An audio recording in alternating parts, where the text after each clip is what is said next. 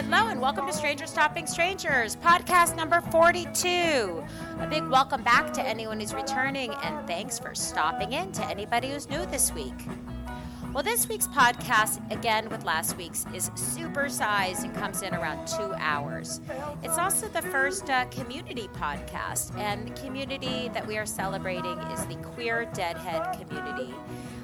Where, we really show that we are everywhere and we are everyone. I found the Queer Deadhead Facebook page via a post from my new friend, Joe Rivera, on a Dead & Company page. I was welcomed on the spot and really immediately saw that this group was very special. It's a place filled with thoughtful friendships, true connections, and really some pretty all-in dead music geeks that really know how to slice and dice a year, a show, or a song. It's pretty impressive. Mark LaPont and I connected about putting together this podcast for the community where we could hear from several of the members from different ages, experiences, and locations, and decided to have it in June for Gay Pride Month, which was, really the cherry on the sundae. There were so many responses in the group that if time and coordination weren't a factor, we could have had 30 people on. It was planned to be in person with Mark and Joe, and several people were going to call in on Sunday, June 19th in Boston before the big Dead & Company Fenway show. We had a meetup, we drank some sparkling rosé, and we had a lot of fun. Had everyone on the call tell a quick story, and the time was had by all. But unfortunately, the technology gods were just not with us that day. We did end up recording the in-person part, which is wonderful, but I have to admit with a bit of an echo, so bear with it. And the callers just didn't end up recording at all. So this all being for our pleasure and fun, and no stress at all, we were off to Fenway for a memorable, amazing show, and figured we'd pick it up the next week. So as many things in life, when there's a problem, we can find a solution that really ends up making it seem like it was the best outcome anyways. And I was able to speak to two of the callers, AJ and Josh, ended up getting to knowing them, hearing extended, wonderful stories.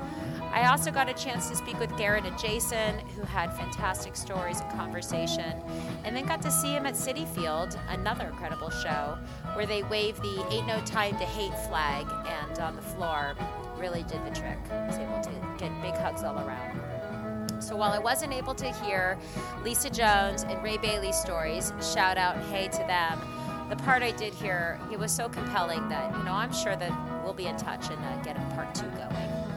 So thank you to the Queer Deadhead community for giving me the honor of sharing your stories, your music, and the love you have for one another and this community. Without love in the dream, it will never come true.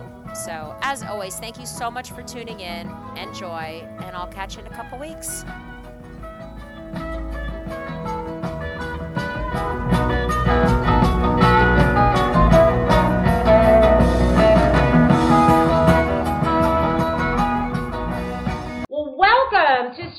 Stopping Strangers' first community live 5-way podcast, Queer Deadhead edition for June. Woo! Welcome, everybody, to the podcast. Hey now. Hey now. So I have 2 friends here and a bunch of friends on the call. So I'm going to introduce Mr. Mark LaPont and Mr. Joe Rivera. And we're going to get started with some of their stories and play their music, and then we're going to chime in with our peanut gallery on the phone, because, we are everyone and we are everywhere. So that's it, man. That's it. That's absolutely. So we're all from a Facebook group and a group called Queer Deadheads, and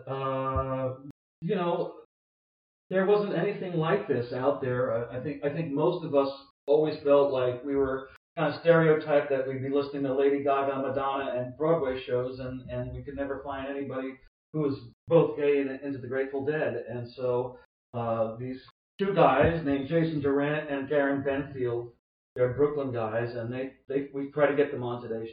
They weren't able to make it, but they founded the group.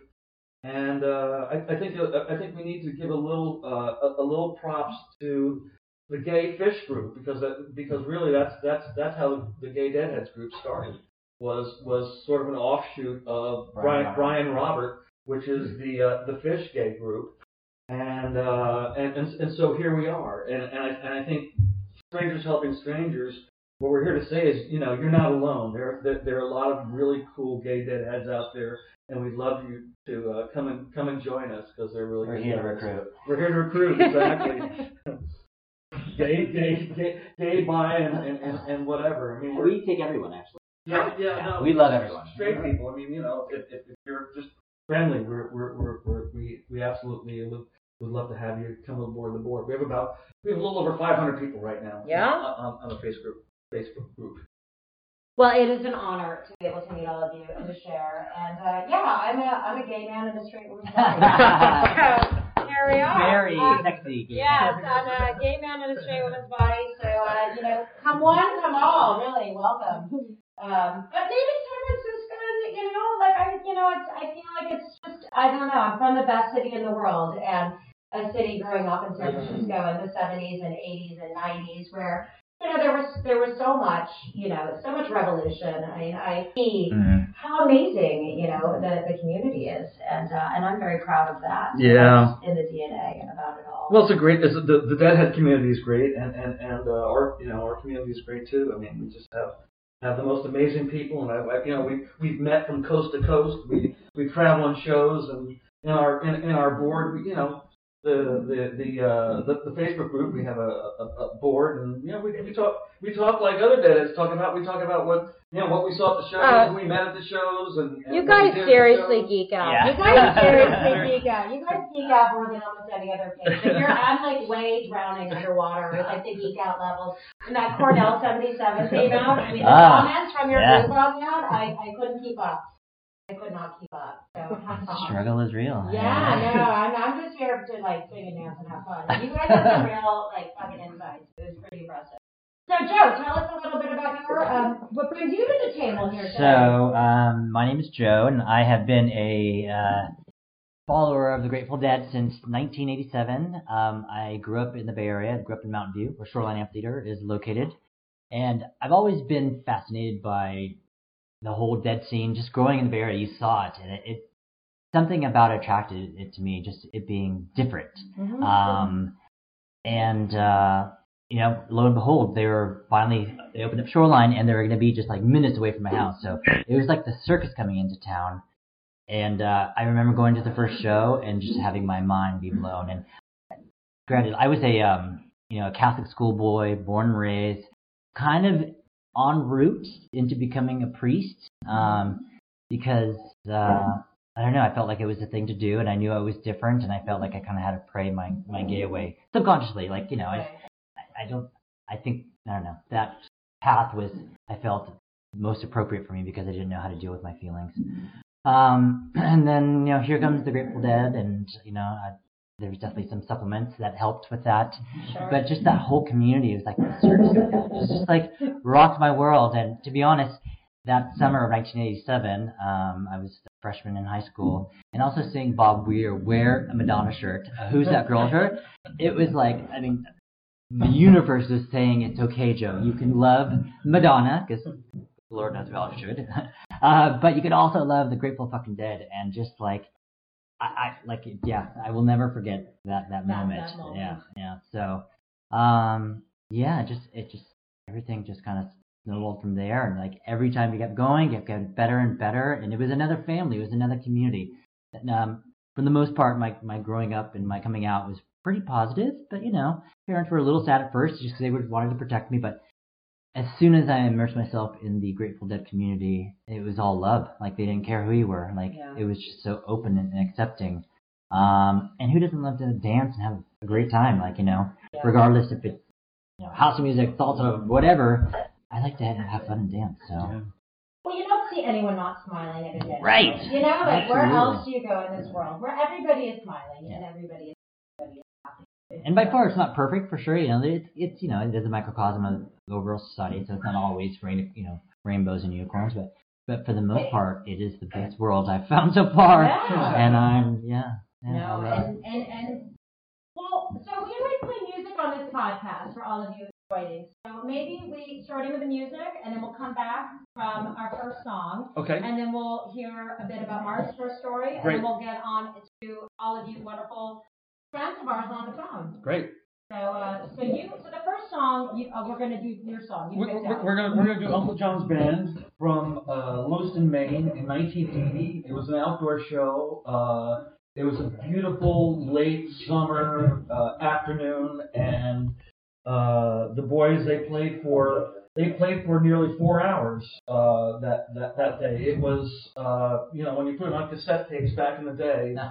It wasn't 2, it was 3. Wow. So it was a really long show, but the band played great. 1980 was a really stellar year for the Dead, and this was one of these. Shows where they did Uncle John playing the band into Uncle John's, into the Wheel, into so. But it was a really cool show. It was a great memory. Right on. Well, we're going to play, and then we will be back to hear some more stories and a couple more songs there. So, everybody, ain't no time to hate.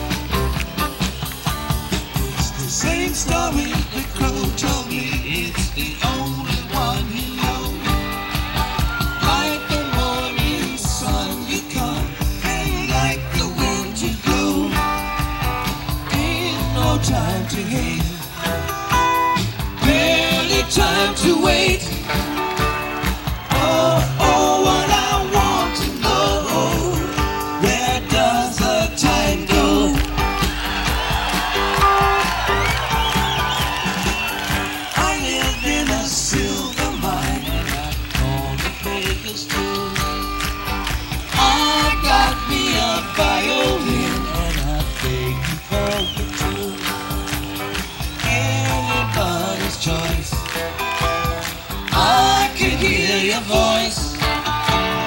Oh, oh, what I want to know. How does the song go?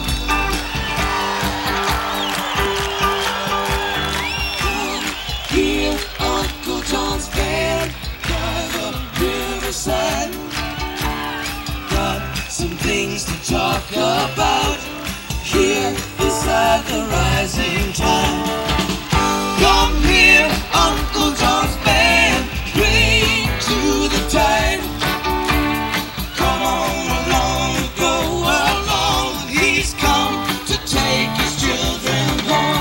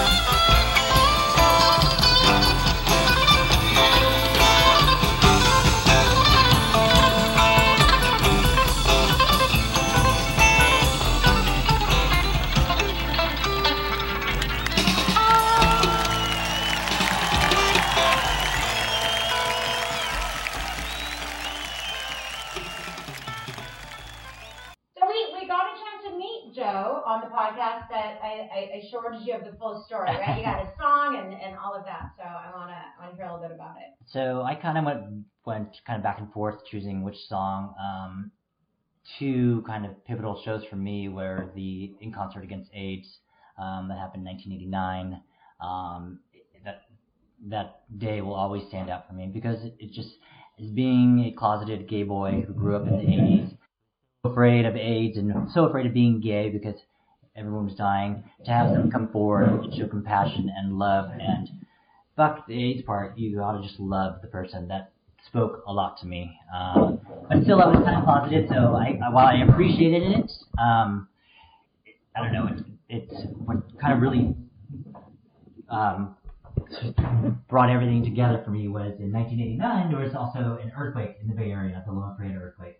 It was, you know, so where were you when it happened? I was in Mountain View. I was at my parents' house where I was growing up, and it was at 5:15. We were all watching the World Series, the Giants and the A's, and all of a sudden, just the ground started shaking, and I remember seeing neighbor's roof up, down, up. It was like a wave, like literally seeing the roof and then gone. Yeah. And it was like being on a waterbed.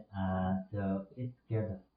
Yeah, no, I remember that exact moment. Like you have those flashbacks of that time in your life, and I was in the kitchen making tortellini, like frozen tortellini, like boiling it with my mom, and like you have that like, and her being like, "What's happening?" You know, and then by the time you realize what was happening, it was over. Yeah. My dad was at that game. Oh wow. Yeah, he was all drunk and lost. Yeah. Anyway. So the earthquake happened October 17th, 1989. And of course, like the Grateful Dead always have, they stepped in and did a benefit concert for the Bay Area called the Loma Prieta Earthquake on 12/6/89 at Oakland Auditorium I just remember I was still in high school. I was starting my senior year, and really was kind of getting into the Grateful Dead. I'd seen them now for a couple of years, and probably about a dozen shows, and just falling in love with the whole scene. And to come together for an important cause like your home, like just it meant a lot to me. Just the whole significance of it, and the energy that night was just electric. And I didn't even think about it. I think I doesn't remember. Remember I took some fungus that night. Enhancements. Yes, some delicious enhancements. And I remember I saw this guy who was a year above me, and it was the first time I kind of had a crush on someone at his show. I mean, not only was the energy like electric, I remember seeing Kevin, and I'm just like, whoa, he looks cute. So anyways, but back to the show. I just remember like the lights went down and the place got dark, and I didn't think that they would open up with Shakedown. Like, didn't put two and two together, but it was the perfect opening for a show. And yeah, I love this version of Shakedown. It's not the best, but just the energy. And Brent is on Wailing point. on Like it. he is just like he made his presence there. So and just at the end of it, just you got to poke around, and they just sing it with such compassion and like Conviction. yeah, I love it. Well, and again, like metaphorically, Shakedown, like what's Right, shaking, right. right? Like the whole fucking Bay Area. Yeah, was literally, yeah, shaking. thank Yeah, you. the Bay was shaken. So, yeah, no, it's I listened to what you said this week. Yes. It's fucking Yeah. awesome. So, I want to hear it. Now that we talk about a song, I get pretty excited. So we're gonna play it, and then we're gonna come back, and we got a couple more stories and a couple more songs. So. Everyone, let's go back to Shaking It Down in 1989 in the Bay Area Oakland Coliseum on December 6th. December 6th. Yeah.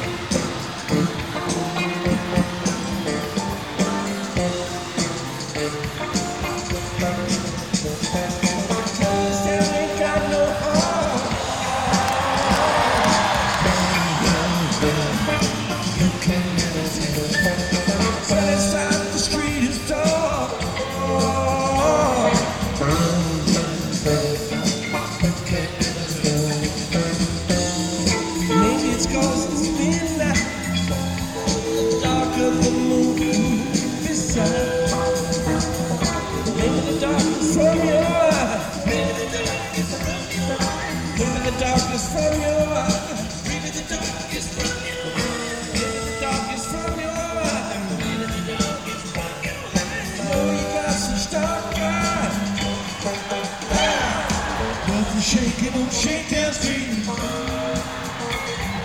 used to be the heart of town. Tell me this town ain't got no heart, just gotta poke around.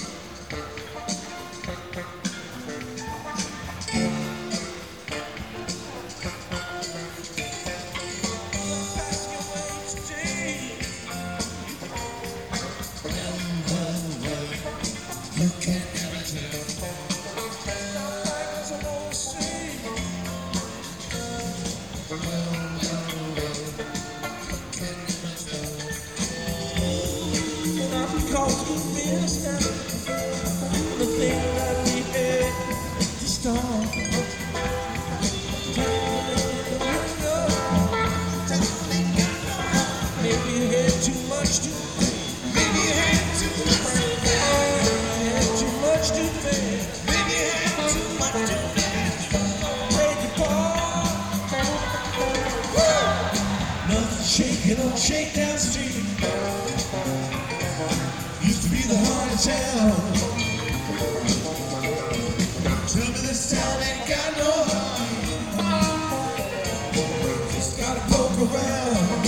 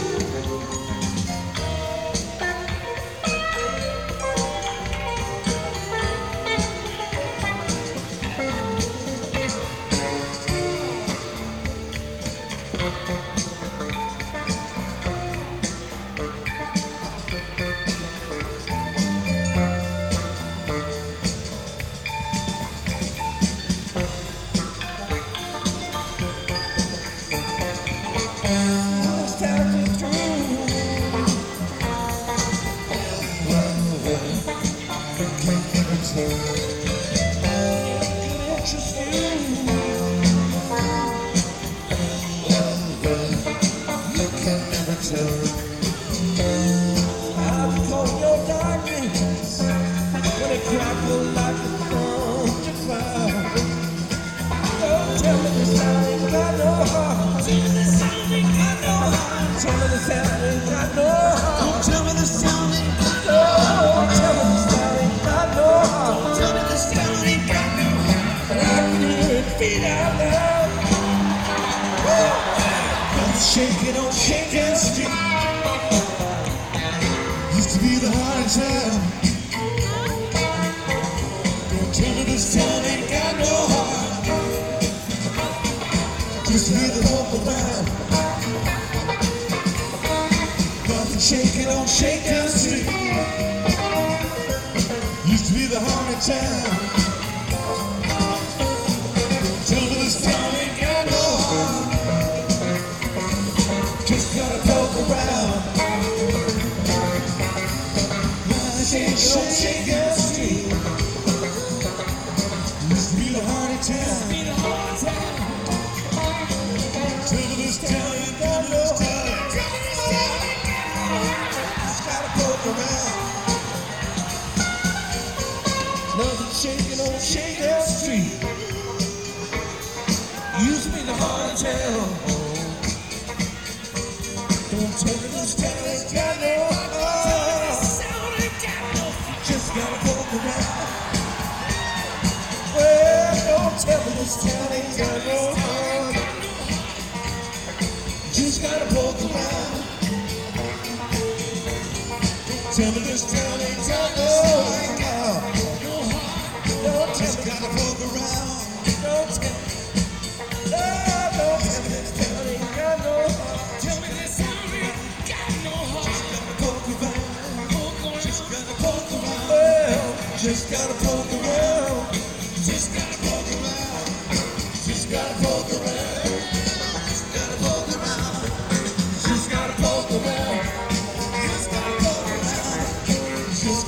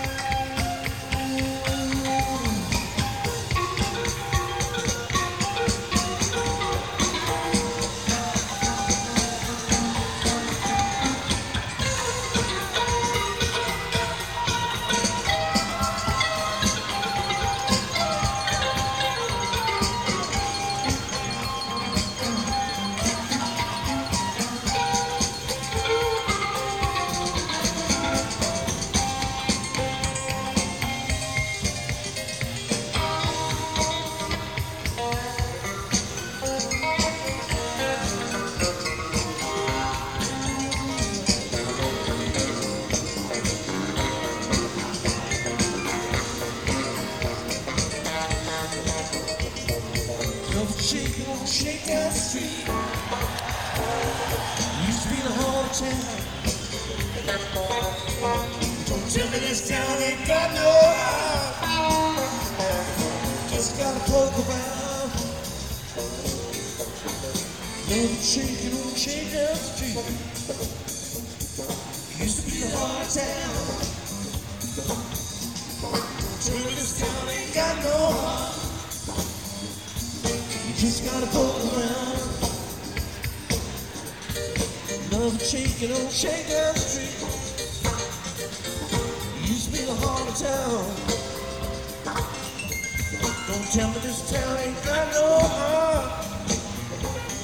You just gotta poke around.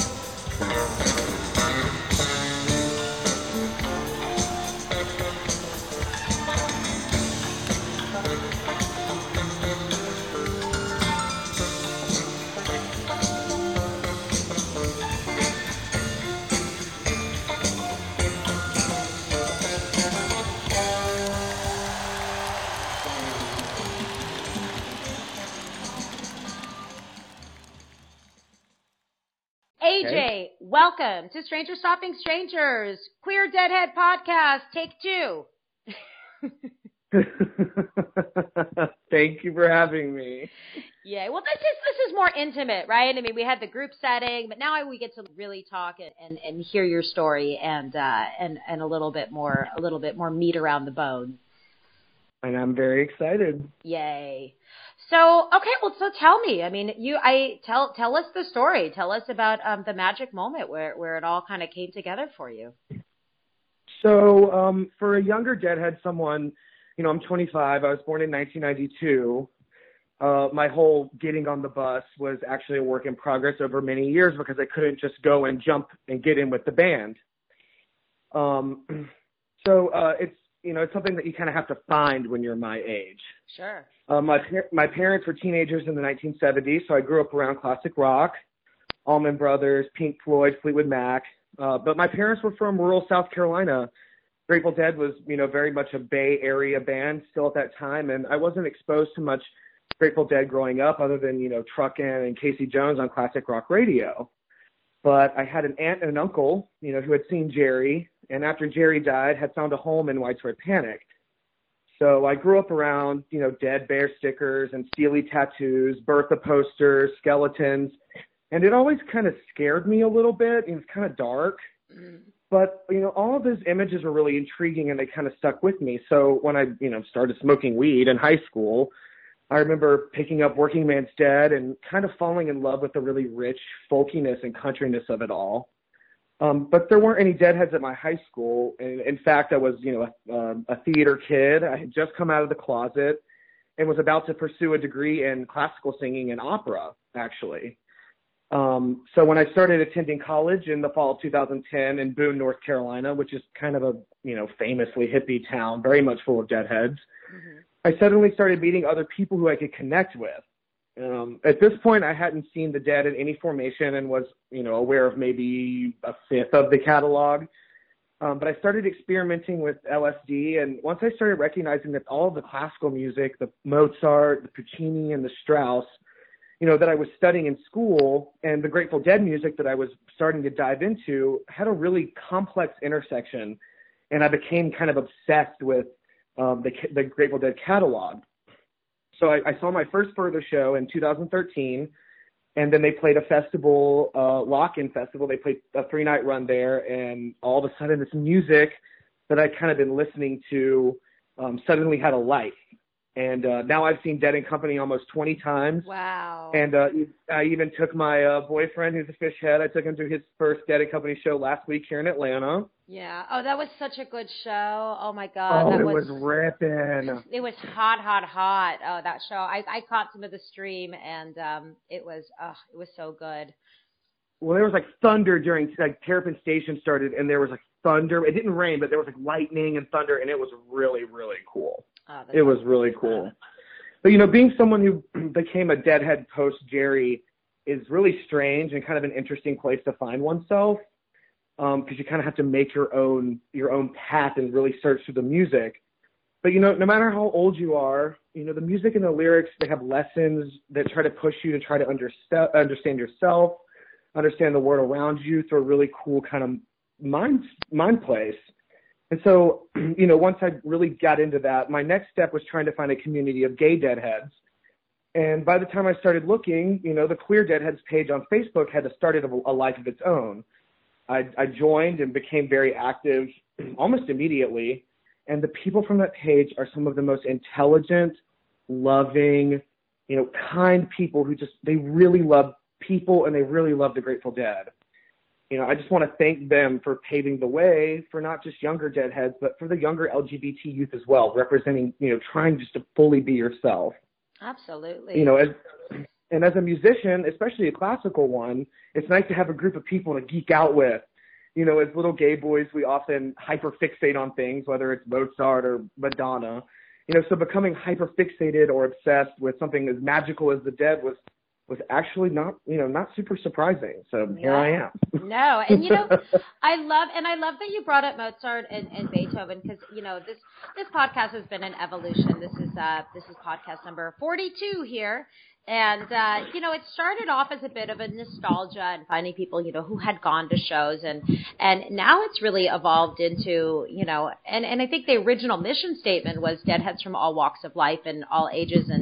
And that was my original intention. And then it started off, again, kind of nostalgia. Tell me about your first show or, things of that nature. And now I've spoken to a lot of people that I call you are part of this 21st century Deadhead. And I absolutely love it. And I love the conversation part where people talk about, Dead and Company. There's so much, or a lot of bands, J-Rad and Dark Star Orchestra and so many bands out there where there's a little bit of a shade on them not being the original band.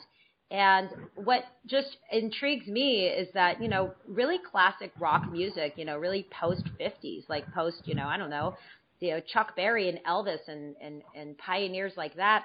It's all such a new genre of music that I like to make the comparison to jazz and to Beethoven, to Bach, because nobody talks about them being covered, like fuck that, yeah, exactly. Right? I mean, no one's covering Bach, like, oh, it's not really Bach playing, it's like, so I feel like we're just in the beginning of this, again, this like 21st century adventure where the American Songbook is opening up and all the great stuff, the Dylan and the Dead and the, all kind of Beatles and, most of Jerry Garcia's band stuff alone is covers, Covers, and which I love. I mean, Jerry Garcia band is as important to me as Grateful Dead. I mean, Totally. It really is. No, totally. And I love that. So, I love saying, fuck you haters, like what do you have to say about Jerry playing After Midnight or Eleanor Rigby or whatever, how sweet it is, Or like, even Lay Down Sally. Any of it, yeah. Not all of it, but most of it. I want to say, I don't know if I had to, somebody will, I'm sure, correct me on this, but I don't know, 70% maybe? I don't know. Oh, easily. I'm going with a 75% of the great stuff was all covers, which it's Jerry covering. So, why can't John and why can't Oteil and why let's keep the music alive for these other generations. Exactly. Well, now that you brought up Oteil, I do have a really interesting story. I know we have a time limit, but I think this is really important for our group. Please. So, about this time last year, I had changed my name on Instagram to @SunshineGayDream, mm-hmm. which I had kind of I was like, oh, I need a good, quirky, kind of gay but Grateful Dead thing. So I was like, Sunshine Gay Dream. That is a great name. So I changed my Instagram name to that. And I was following Oteil on Instagram, and he posted a picture, and I tagged a bunch of my friends in it. Well, I guess he saw my Instagram name, and he thought it was funny, and he clicked on my page, and he realized that I sing opera, I'm younger, I'm a Deadhead, kind of all these things that people usually wouldn't put together. And he realized that I lived in North Carolina, and this was during the whole HB2 bathroom. Oh, bathroom yeah. And he messaged me on Instagram, asked me for my phone number, and the night before the tour opener in Charlotte last year, he said, I want you to ground up as many gay Deadheads as you can, and me and my wife want to come out to a gay bar in Charlotte and meet up with you guys. And wow. We did. And oh my God, it was so awesome! It was so wicked. I mean, I can't even begin to describe, And so later that tour, and I went to Alpine, and I was in the I was rocking the rail. I got there really early and ran down that big hill at Alpine and ran down to the rail and stood right in front of Oteil. And the whole night he was looking down at me and smiling. We both had mohawks at the time. And he has been so good to our group. He's a member of the group. He's met up with other people at shows, and it was so magical. And to have an ally in the band, someone in the band who's a part of your Gay Deadheads page, and he even the whole tour he wore that rainbow guitar strap with our pay. We gave him that. We gave him that pay. We gave him that strap. Wow. Well, I love this. Well, hey now, Oteil, if you check into the podcast, what's up, man? Yeah. What's up, Oteil? What's up, Oteil? He's a great guy. Oh, I mean, he's so smiley and happy, and I've never met him. I have a couple friends that are friends, the whole one separation thing, but the singing, him, getting to sing these songs this year has just been, such a gift too. I got to catch China Doll and then Fire in the House at Fenway, and amazing. He's the real deal. Absolutely. He is, and and when I met him, he said something so interesting. He was like, that first day at rehearsal, my wife and I didn't know what to expect. He said that John Mayer is the nicest, most easygoing person to work with. It's really sweet, and he said, they both really love being there, and this band that we have now is fucking rocking. They are killing it. Oh, I'm grateful for every moment, every tour, and actually on that note, I am gonna sign off on this portion of the conversation because girls got to get ready to go to SPAC. Woohoo! Yeah, hell yeah. So, Well, thank you so much for speaking to me, and I got to say everything I wanted to say because, and again, the group has changed my life. The guys and the girls and everyone on the page is just, we love the music and we love each other. And, thank you so much for giving us this outlet. We really appreciate it and a place to tell our stories. Oh, it's my honor. And you know what? You were mentioning the music, and we got so, being chatties, we got so into this conversation. Your music, your song, your pick. Everybody gets a music pick. So shoot, tell me the story because I know you weren't there, but based on the date. But tell me your pick and why it is your pick. So we're gonna roll into your song pick next. So I think it's July 24th, 1987, Oakland. Oakland during the summer, Scarlet Begonias, with Brent. I love Brent. Grew up around the 80s Deadheads, and he just has a special place in my heart. I feel like he's sometimes a little forgot about and underappreciated, so I definitely wanted to pick something with Brent. I think they had a third set with Dylan that night, but this was before he came out on stage, and they just destroyed it with this just ripping Scarlet Begonias. So I hope you guys enjoy it. Well, strangers stopping strangers. I get Scarlet Begonias on every podcast, and it would make every day. Every day, man, every day. All singing in the Heart of Gold band. Well, right Everyone, especially our group. Well, I look forward to seeing you down the road. Are you going to be at City by any chance? So that's actually my birthday. They're playing a show on my birthday, and I have to work a double. I'm a server, so it's hard to get off work. But I promise we will meet on a tour at a show somewhere, and I look forward to it. Stacey, you seem like such a bright, loving individual, and I cannot wait to meet you. Ditto, man, ditto. All right, well, I'm gonna go into some tunes, and thank you, and we'll be in touch. Thank you so much. I hope you have a wonderful day and have a great show tonight. Thanks. Hell yeah. Bye. Bye.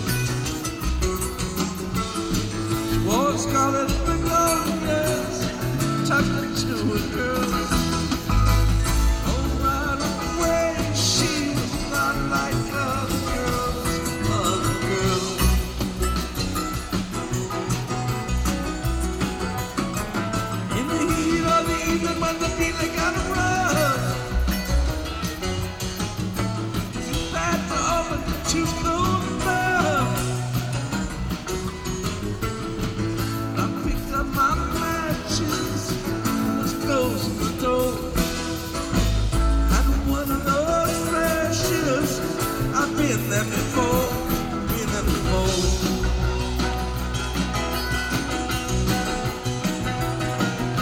I ain't been right, but I've never been wrong. Something about the way it looks pretty slow.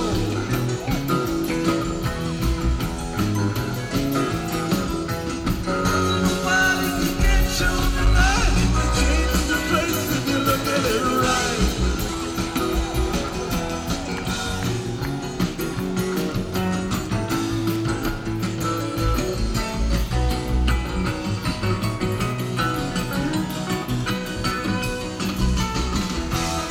With the way she moves, all the scarlet begonias are a touch of the blues.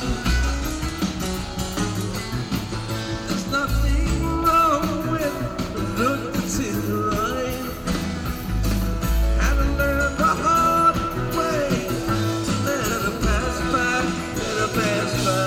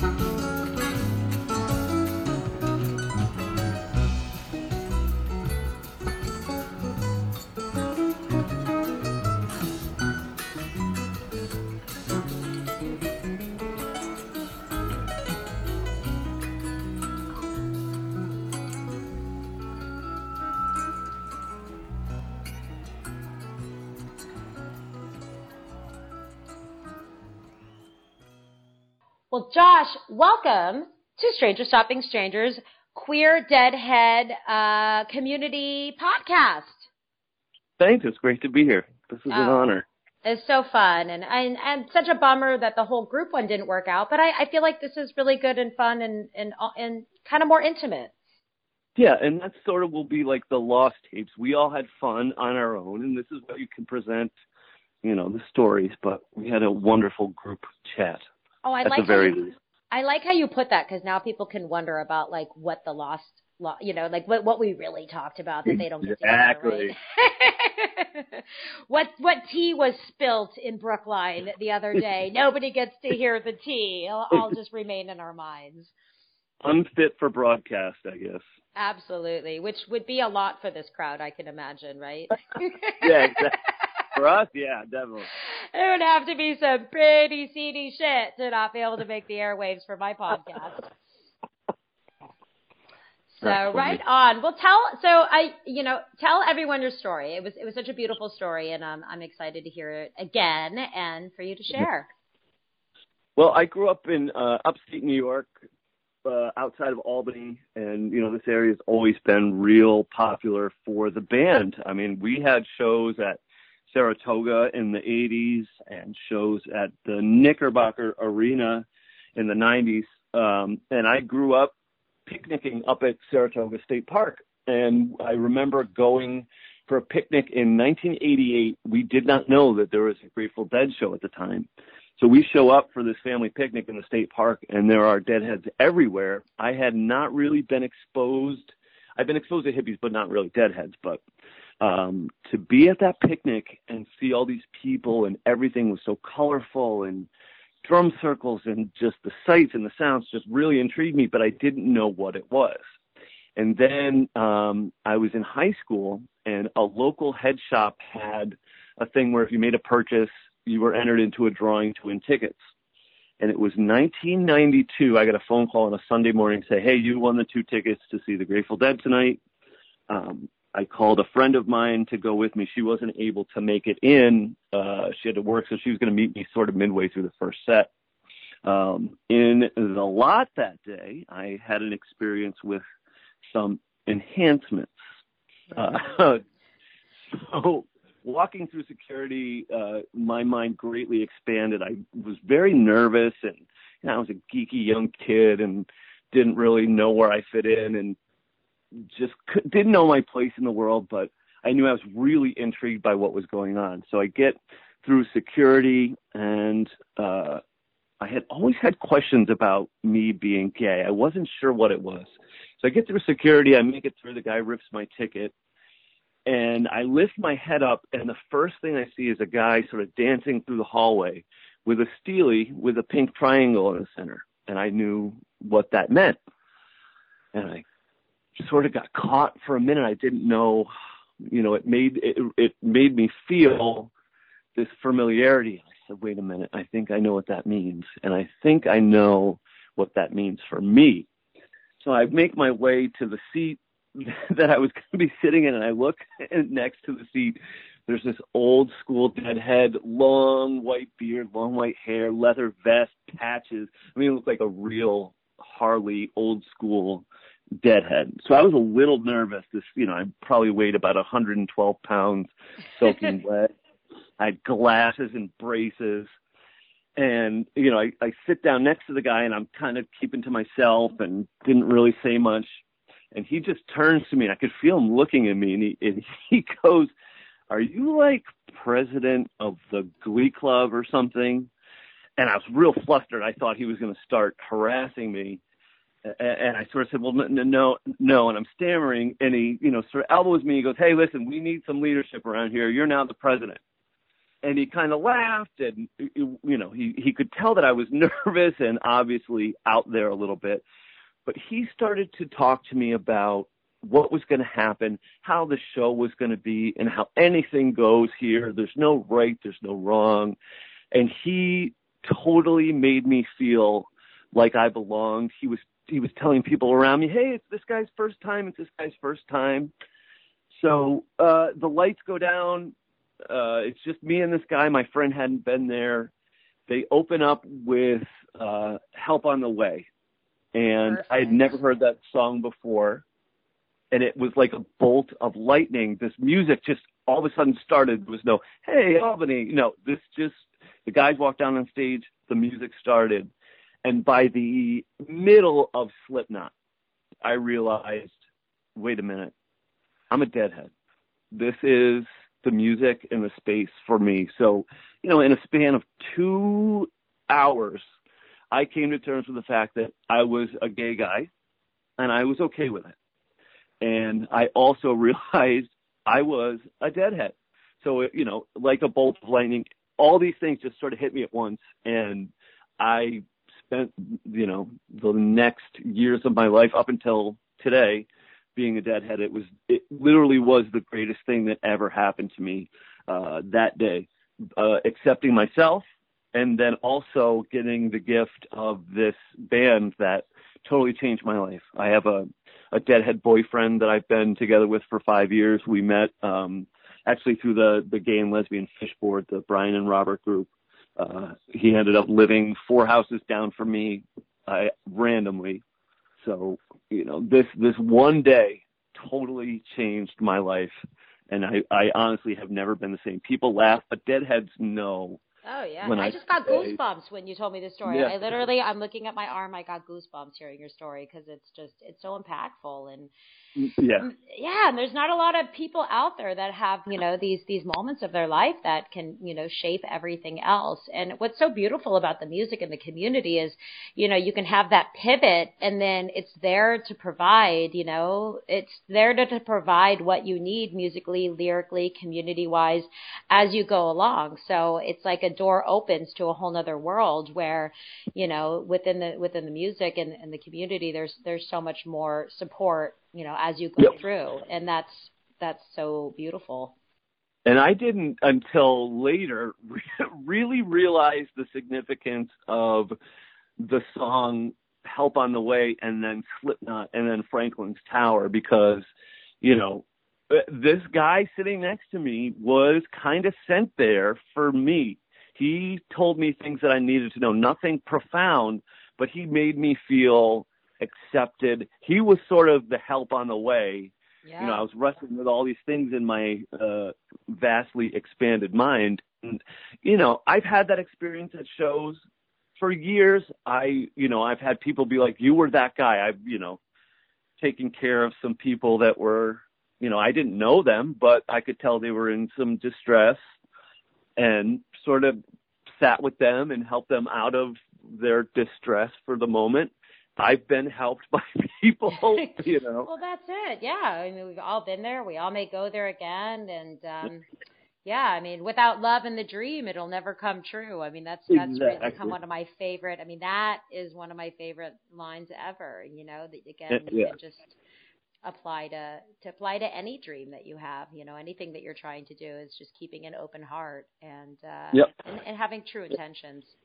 Yeah, and the group, the Facebook group, the Queer Deadheads, is made up of a huge variety of people. But we're talking, these are people who have been friends to me that I've never met, who have personally messaged me if they, think that I'm maybe have posted something where I'm not doing so well, or if I'm doing well and I post, these are an incredibly supportive group for no other reason than just, we want to spread love. We just want to take care of each other, gay, lesbian, or not.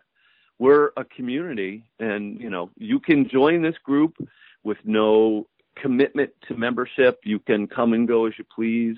You could have seen 1 show or 0 shows, but a Deadhead is a Deadhead. We Absolutely. love each other no matter what, where you come from, what you look like, what you do, how you dance. It's just all love. I am a straight woman who has somehow managed to join this group, and I was cracking up because, so a little plug to my friends, August 1st. Hey, it's an amazing band, and they did this before and after free show at the Baseball Tavern for Fenway, both the day before and Saturday and Sunday before the game and after the show, before the show and after. So it's always such a clusterfuck trying to find your friends. Like, where are you going to be? Where are you going to be? Are you going to be over here? Are you going to be over there?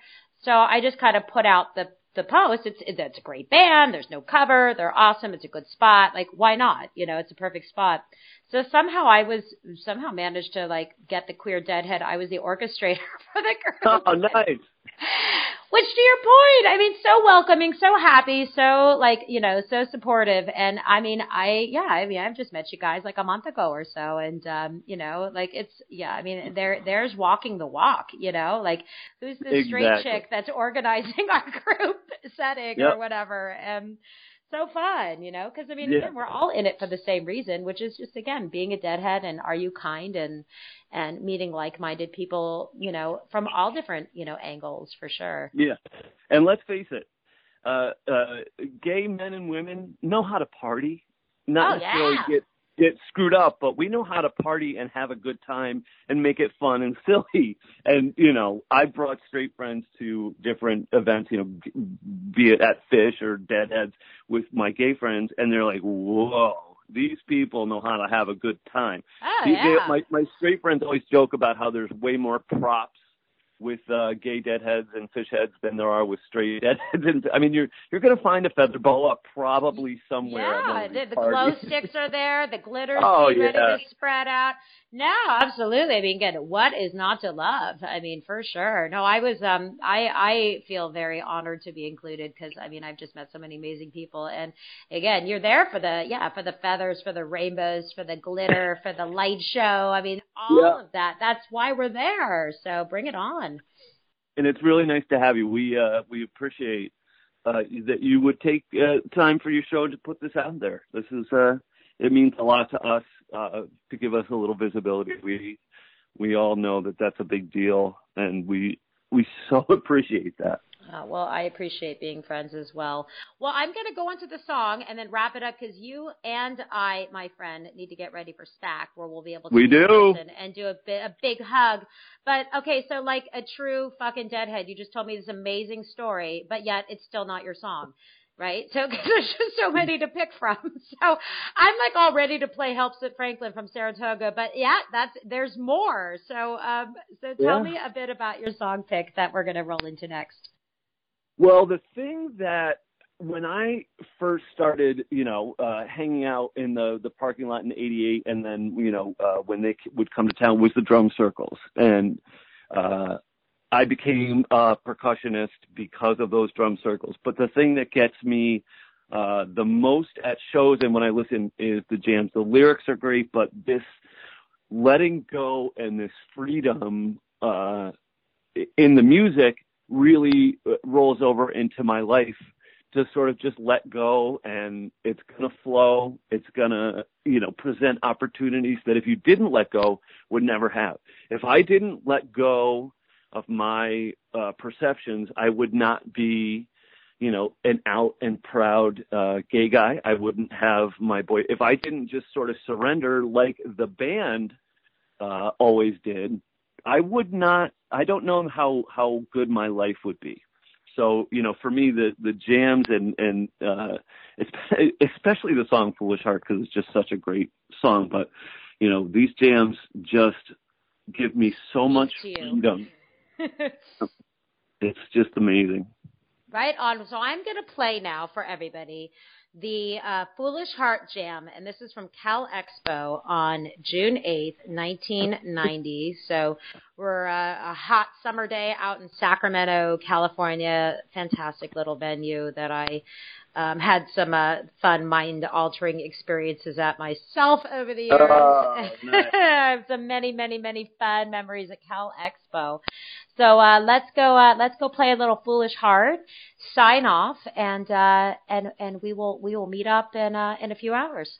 I'll see you soon. See you soon. Okay. Bye. Enjoy. Thank you. Bye. I drew a foolish heart.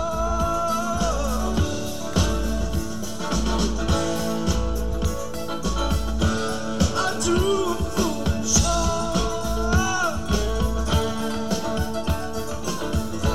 I drew a foolish heart.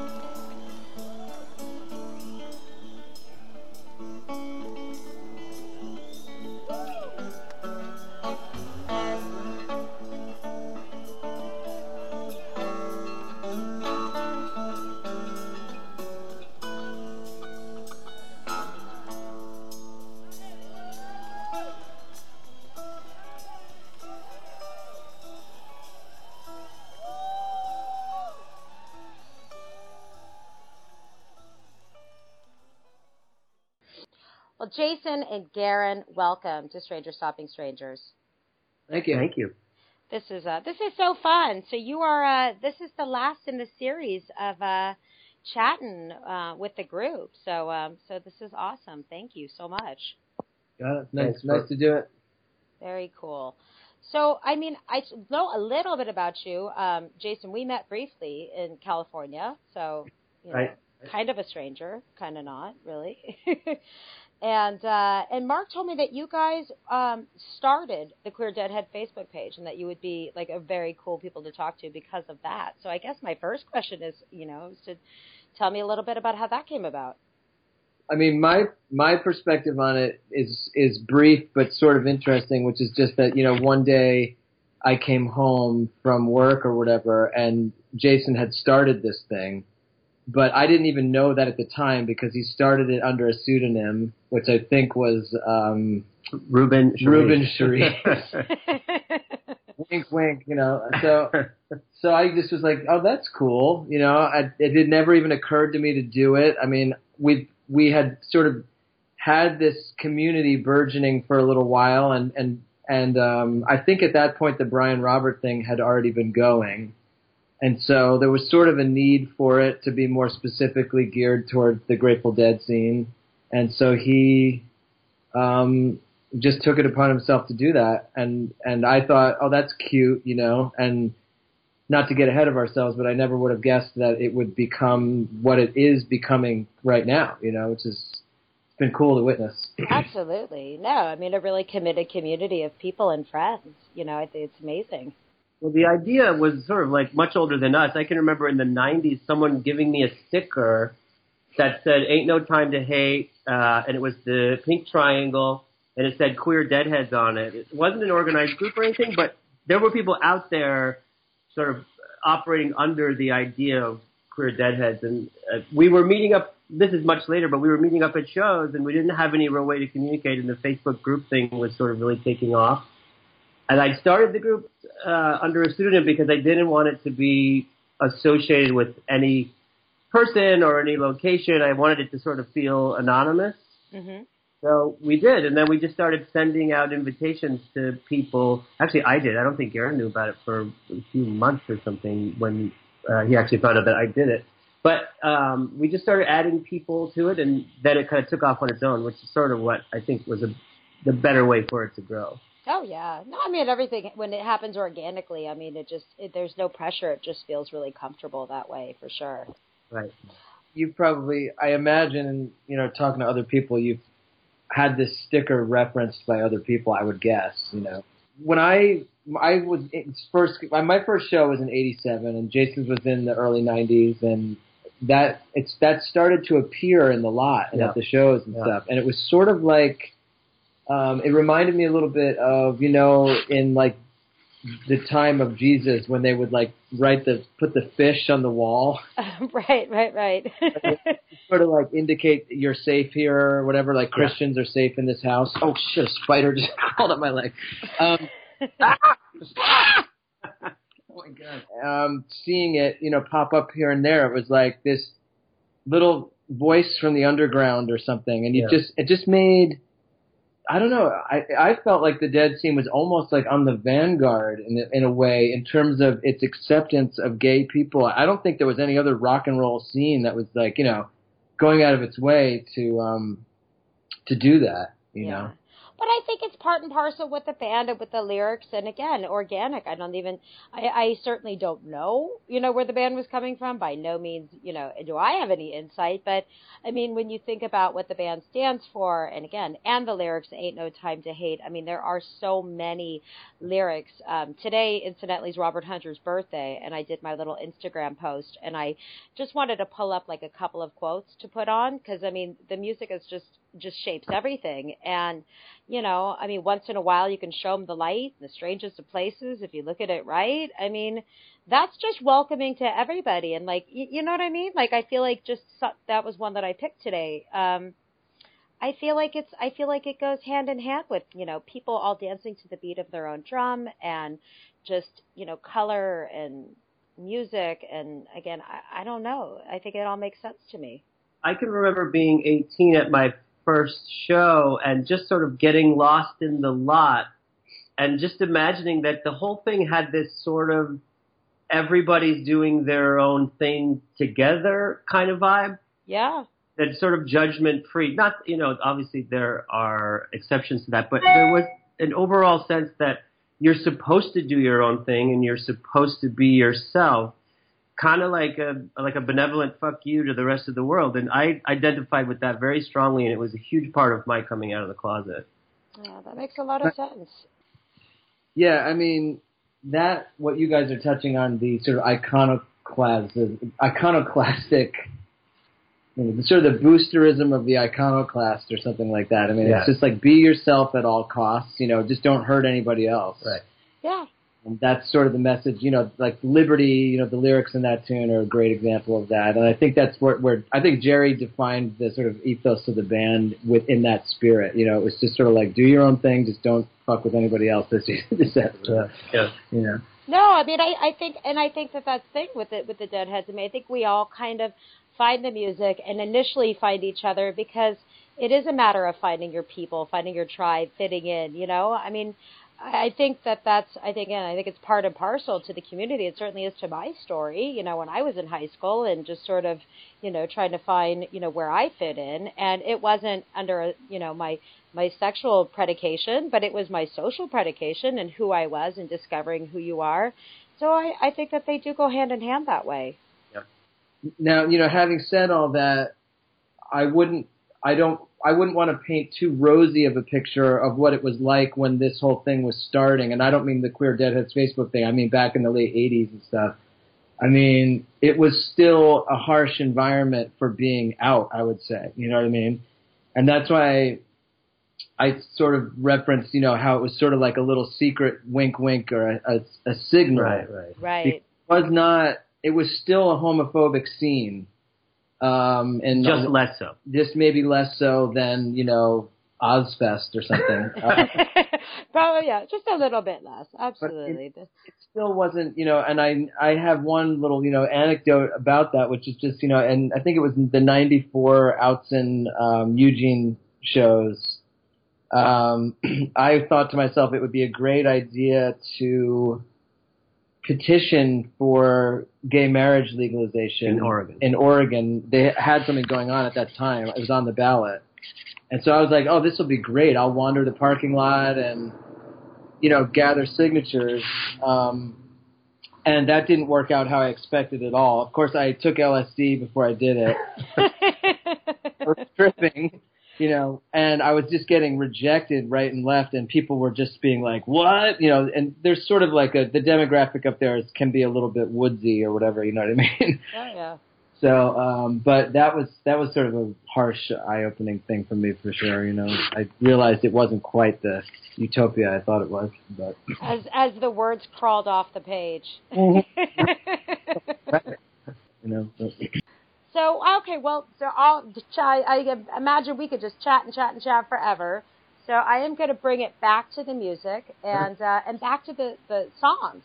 So we each have a song pick, and, I want to hear about the songs and what the song, definitely, how it got chosen, because that's always the hardest thing is picking a song when there's, so many favorites, I'm sure, to be able to choose from.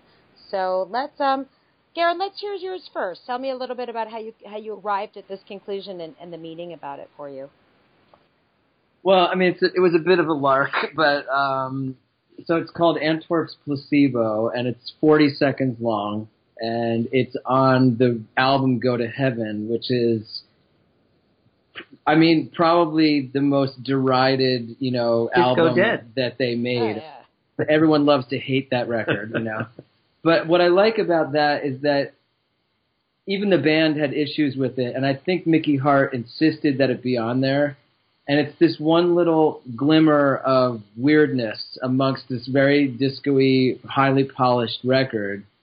And I just love that it's like I imagine a conversation where they were like, this is not going to press without Antwerp's Placebo, you know what I mean? Which had nothing to do with the rest of that music. And to me, that's just such a Grateful Dead stance to take. Yeah. And I mean, it's not actually my favorite Grateful Dead song or anything, but it's just, I just like what it symbolizes, I guess, you know. And so, yeah. No, I think that's awesome. And again, who really can pick out their favorite Grateful Dead song? I mean, that's like a near impossible task, right? It's an easy out, you know. No, it's way too broad. Well, let's go and hear that, and it's only 40 seconds, so we will be right back. And then Jason, I want to hear a little bit about your song and how we got to that. So good.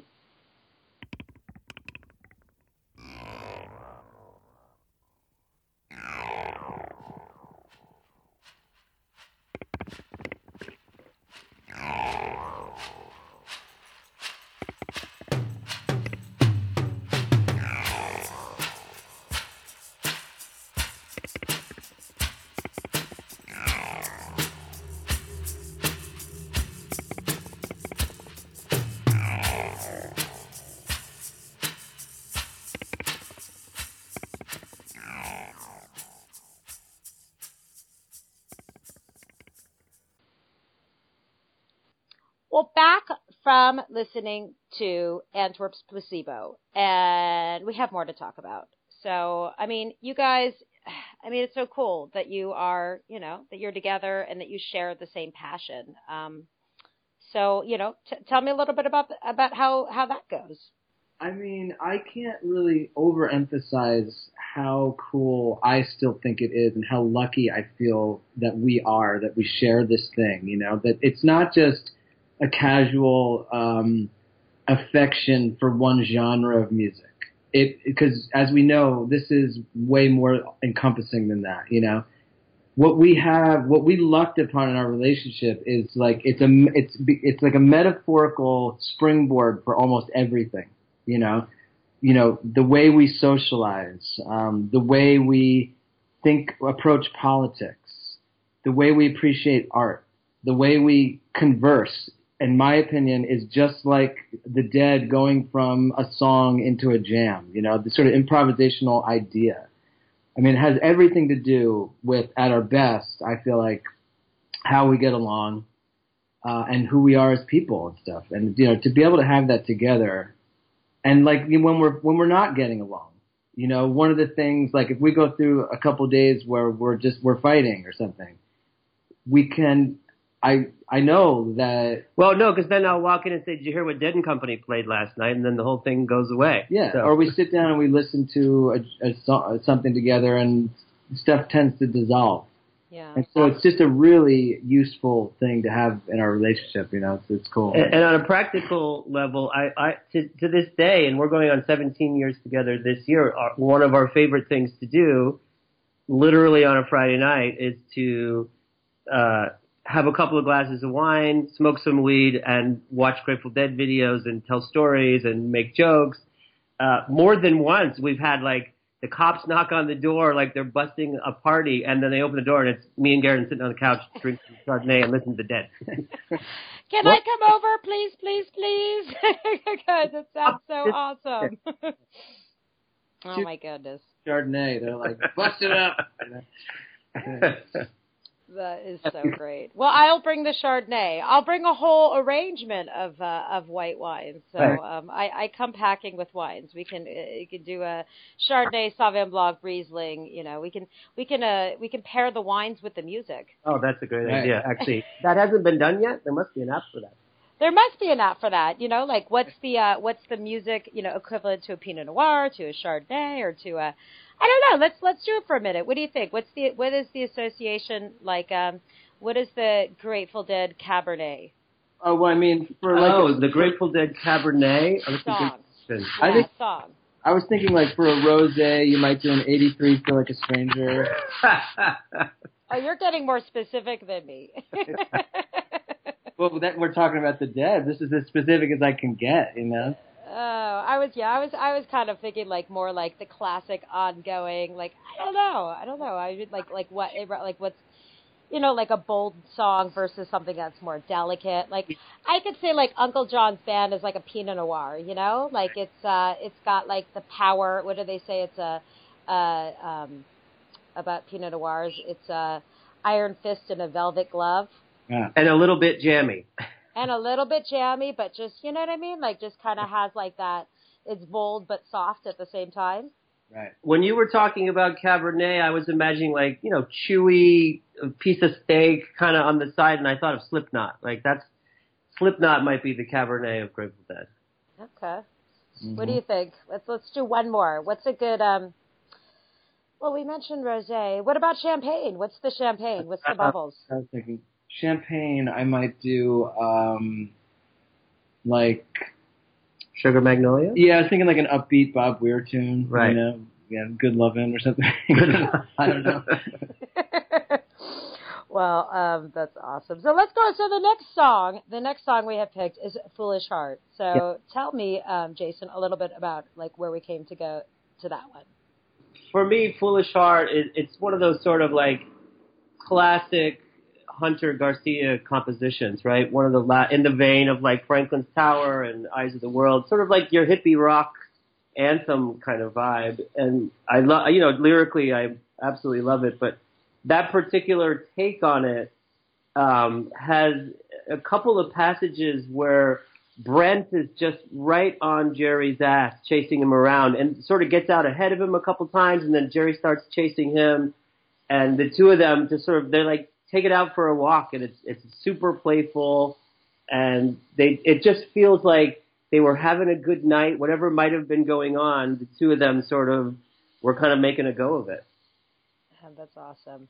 No, I mean, the one thing that's so fun to me about this podcast is getting to hear all of the different music and songs that people select, you know, because I mean, I don't have the, you know, I don't have the vastness of the, you know, as most of the guests. I mean, it's kind of a fake it till you make it, to be honest. I mean, I love the music and I love the lyrics and I love the community and the shows, and it's part of, you know, my DNA. But as far as the technical parts and the breadth of the catalog, I'm learning something new every day, you know, so it's so much fun to get to hear other people's picks and then be like, oh yeah, you know, like I would have never heard that before.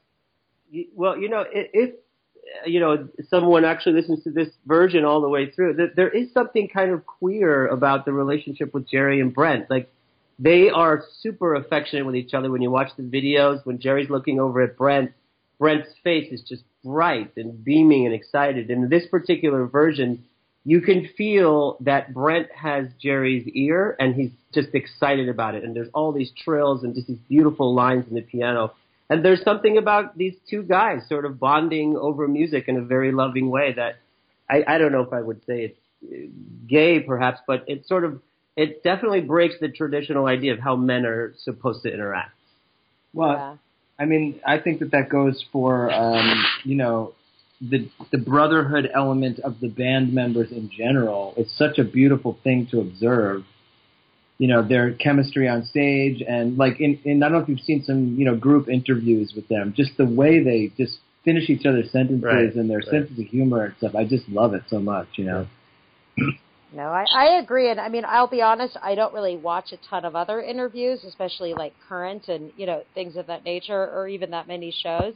But I love the way when they finish the show, you know, if they're doing the second two shows at one spot, like the Fenway or Shoreline, or if they're just doing one.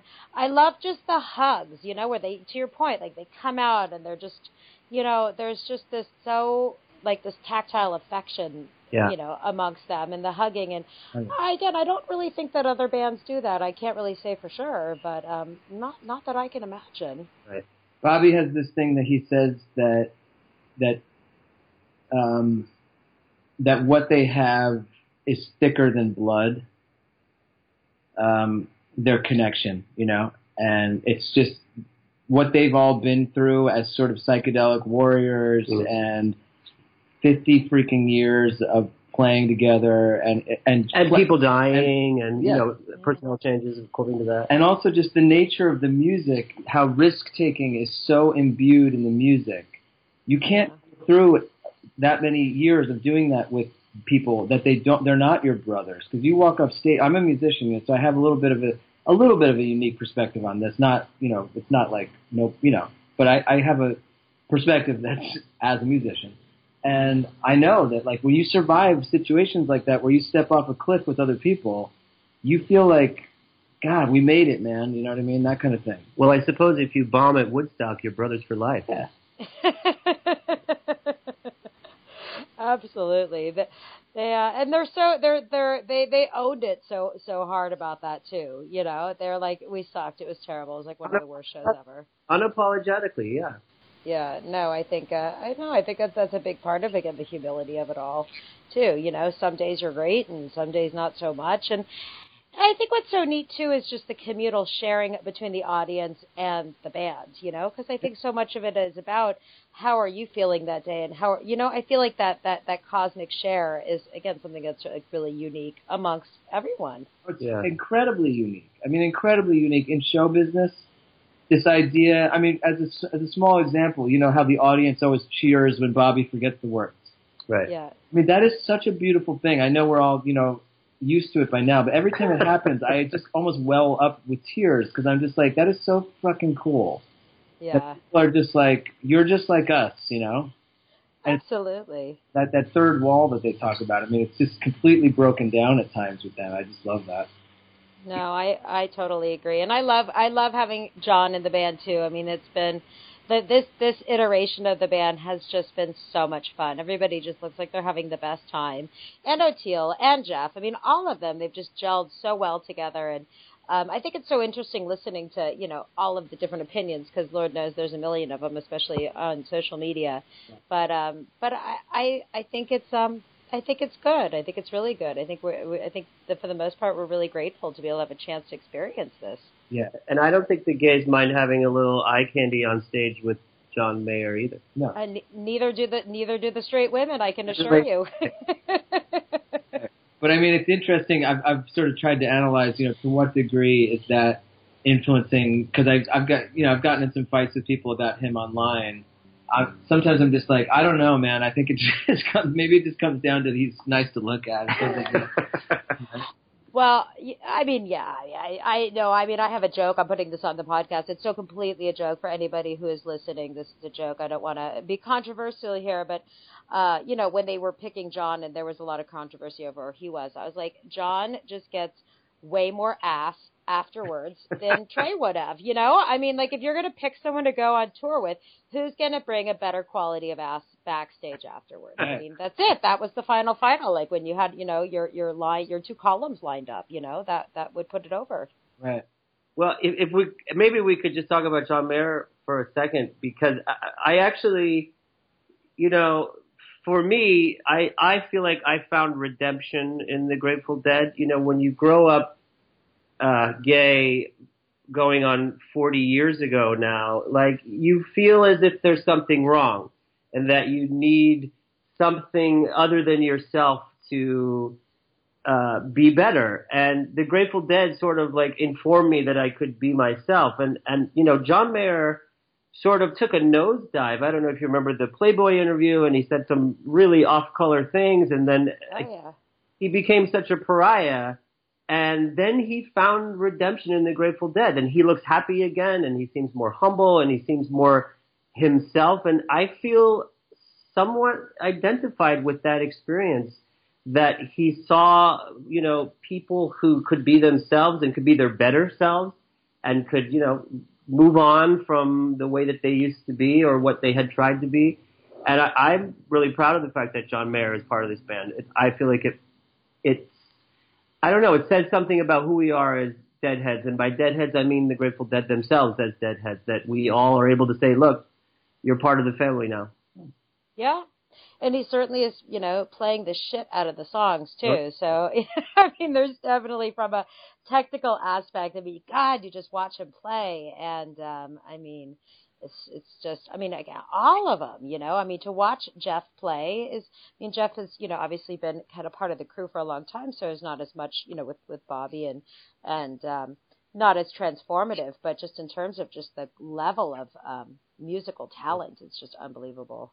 So, yeah, I mean, I want, before we move on to that, which I would like to comment on briefly, but I also just want to say on the level of him as, sociologically speaking or whatever, him as a person and what his personal failures were, and him as a partier and as a ladies' man and all this stuff. I think that on the level of John Mayer and his sort of personal failures or his propensity for partying and stuff like that, I think that Bobby sees himself in him, maybe a younger version of himself. and there's a real kinship there. I see it on stage. There's a real simpatico between them. Yeah. Oh, It's absolutely. beautiful to observe. you Both know? child stars, both sort of hotties in their prime at a certain point. And then the other thing I was going to say, what do we move on to from there? Because it was really interesting. The other members, Jeff and Oteil, I moved home. Oh, you mentioned, he's playing the shit out of the song, Stacey. Oh, yeah. I think it's one of the great undiscussed things is the amount of material he had to absorb, and he's doing it on stage seemingly without a teleprompter unless they have it really hidden somewhere. And I just can't even believe it. I'm just like, how did this kid, and I say kid, just to emphasize that he's way younger than them and stuff. I mean, how did he absorb all this material so quickly and play it with such, like he's inside it? Yeah. It's pretty amazing. I mean, I don't see where people really get off complaining about much of anything, really. I mean, it's just, but. No, I have no argument for you on any of it. Absolutely. No. I mean, I think he looks hot, he sounds hot, they're having such a good time. Yeah. I mean, what it reminds me a bit of, and I may have said this on a podcast before, with John and Bob, it reminds me kind of like when people have, I'm a big dog person, I have 3 dogs, and I mean, I love dogs. Of when somebody has an older dog and they get a puppy, and then they say like the older dog kind of springs back to life again and is like chasing the puppy around and all of that. I mean, I see that there too. Would you agree with that? Yeah, for sure. It's a pack, Yeah. No, it is, and I love, it has that purity, which I see again with the animals. It's because they're so pure. Yeah, the sweetness. Well, we ended up talking and not playing Foolish Heart, so I am going to go in and play Foolish Heart because I don't want to miss the song. Listen, it's that good. It needs that much time for an introduction, so it's fun. This is a long-ass introduction for one song. So I'm going to play that, and then there's one other story I'm going to ask you about when we get back, and then we will sign off and say goodbye. So everybody enjoy. We are going back to Hartford in the March 19th, 1990. Right. Enjoy.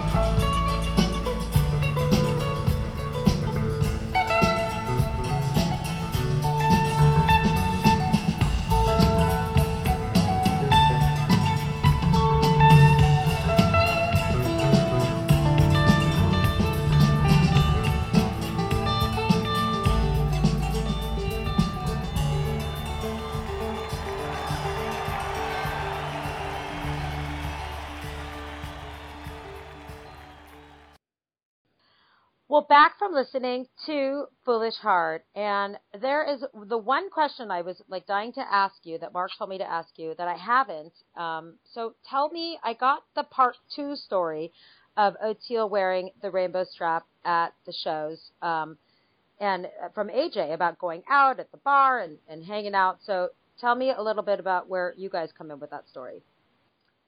So, yeah, I mean, he became a member of Queer Deadheads, I believe, through AJ, and I think expressed that he wanted a rainbow strap on the group, which I have, or had at this point now. Now it is. Yeah.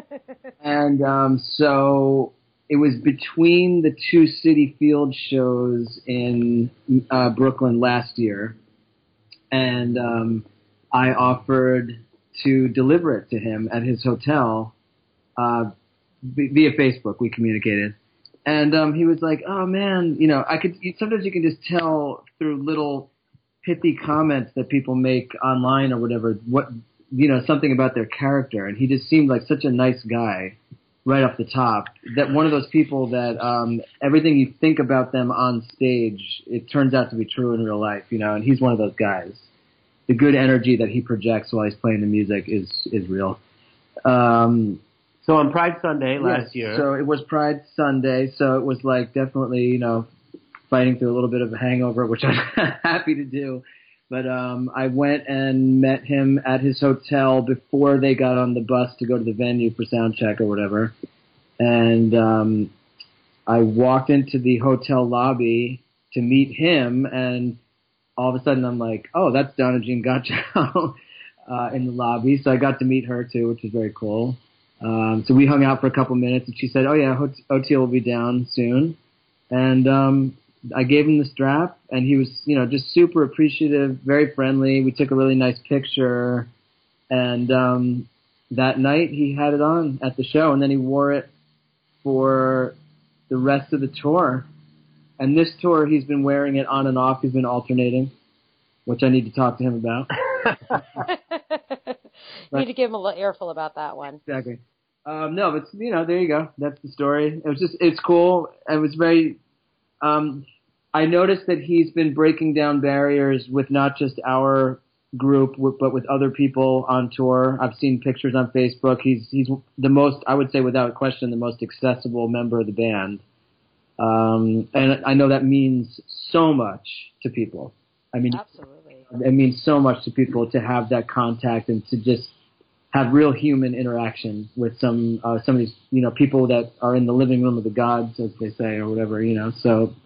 And you get the sense that he's just one of those personalities that is able to rise above whatever is happening and sort of shine light and bring the best out of people. And you just get that feeling the way he is on stage.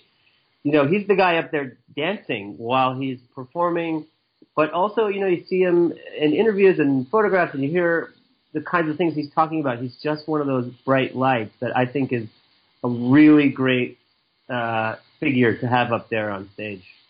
Always smiling. He's always so smiley. He's just got, he just is so, no, I don't even know quite the right word for it, but yeah, it's pretty cool. Barefoot and grooving and just dancing around and just the right energy that band needs. Right. Being an example. And I guess I also left out just that he said, he wanted something to be able to show support for our community. That's what he said.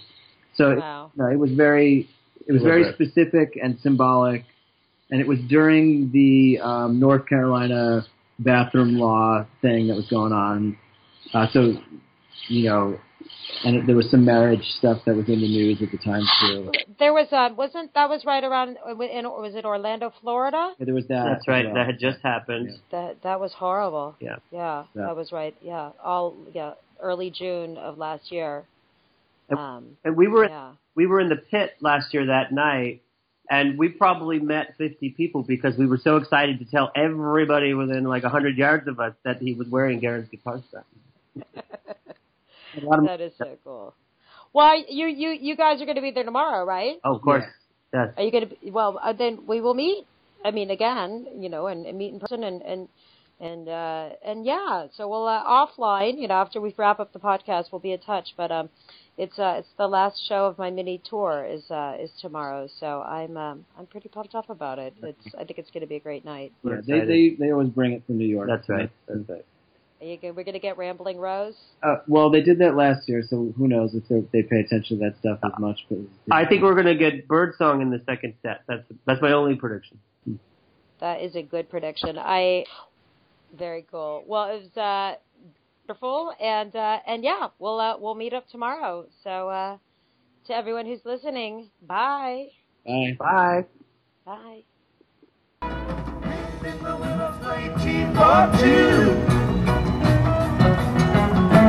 Sky was yellow and the sun was blue. Strangers stopping strangers just to shake hands. Everybody's playing in the heart of Golden Band.